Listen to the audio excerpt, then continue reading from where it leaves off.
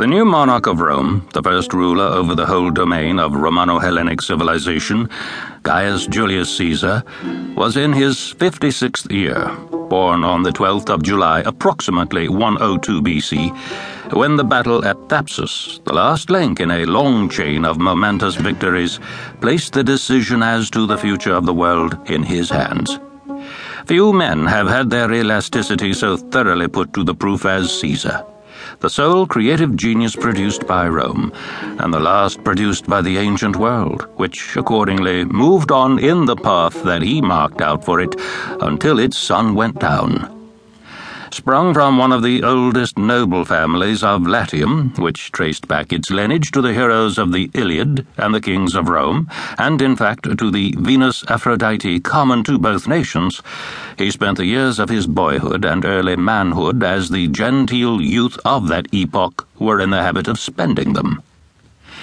He had tasted the sweetness as well as the bitterness of the cup of fashionable life, had recited and declaimed, had practiced literature and made verses in his idle hours, had prosecuted love intrigues of every sort, and got himself initiated into all the mysteries of shaving, curls, and ruffles pertaining to the toilet wisdom of the day, as well as into the still more mysterious art of always borrowing and never paying.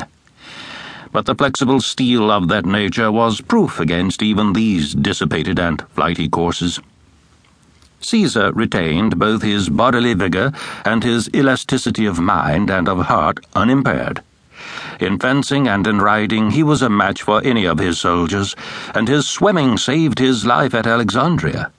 The incredible rapidity of his journeys, which usually, for the sake of gaining time, were performed by night, a thorough contrast to the procession-like slowness with which Pompeius moved from one place to another, was the astonishment of his contemporaries, and not the least among the causes of his success. The mind was like the body. His remarkable power of intuition revealed itself in the precision and practicability of all his arrangements, even where he gave orders without having seen with his own eyes. His memory was matchless, and it was easy for him to carry on several occupations simultaneously with equal self-possession. Although a gentleman, a man of genius, and a monarch, he had still a heart. So long as he lived, he cherished the purest veneration for his worthy mother Aurelia, his father having died early. To his wives, and above all to his daughter Julia, he devoted an honorable affection, which was not without reflex influence even on political affairs. With the ablest and most excellent men of his time, of high and of humble rank, he maintained noble relations of mutual fidelity, with each after his kind. As he himself never abandoned any of his partisans after the pusillanimous and unfeeling manner of Pompeius, but adhered to his friends, and that not merely from calculation, through good and bad times, without wavering. Several of these, such as Aulus Hirtius and Gaius Matius, gave, even after his death, noble testimonies of their attachment to him.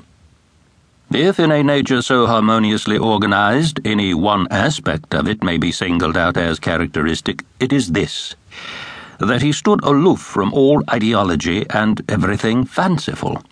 As a matter of course, Caesar was a man of passion, for without passion there is no genius. But his passion was never stronger than he could control. He had had his season of youth, and song, love, and wine had taken lively possession of his spirit. But with him they did not penetrate to the inmost core of his nature.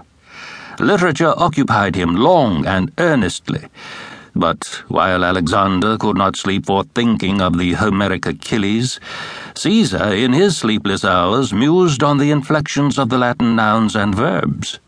He made verses, as everybody then did, but they were weak. On the other hand, he was interested in subjects of astronomy and natural science. While wine was and continued to be with Alexander the destroyer of care, the temperate Roman, after the revels of his youth were over, avoided it entirely.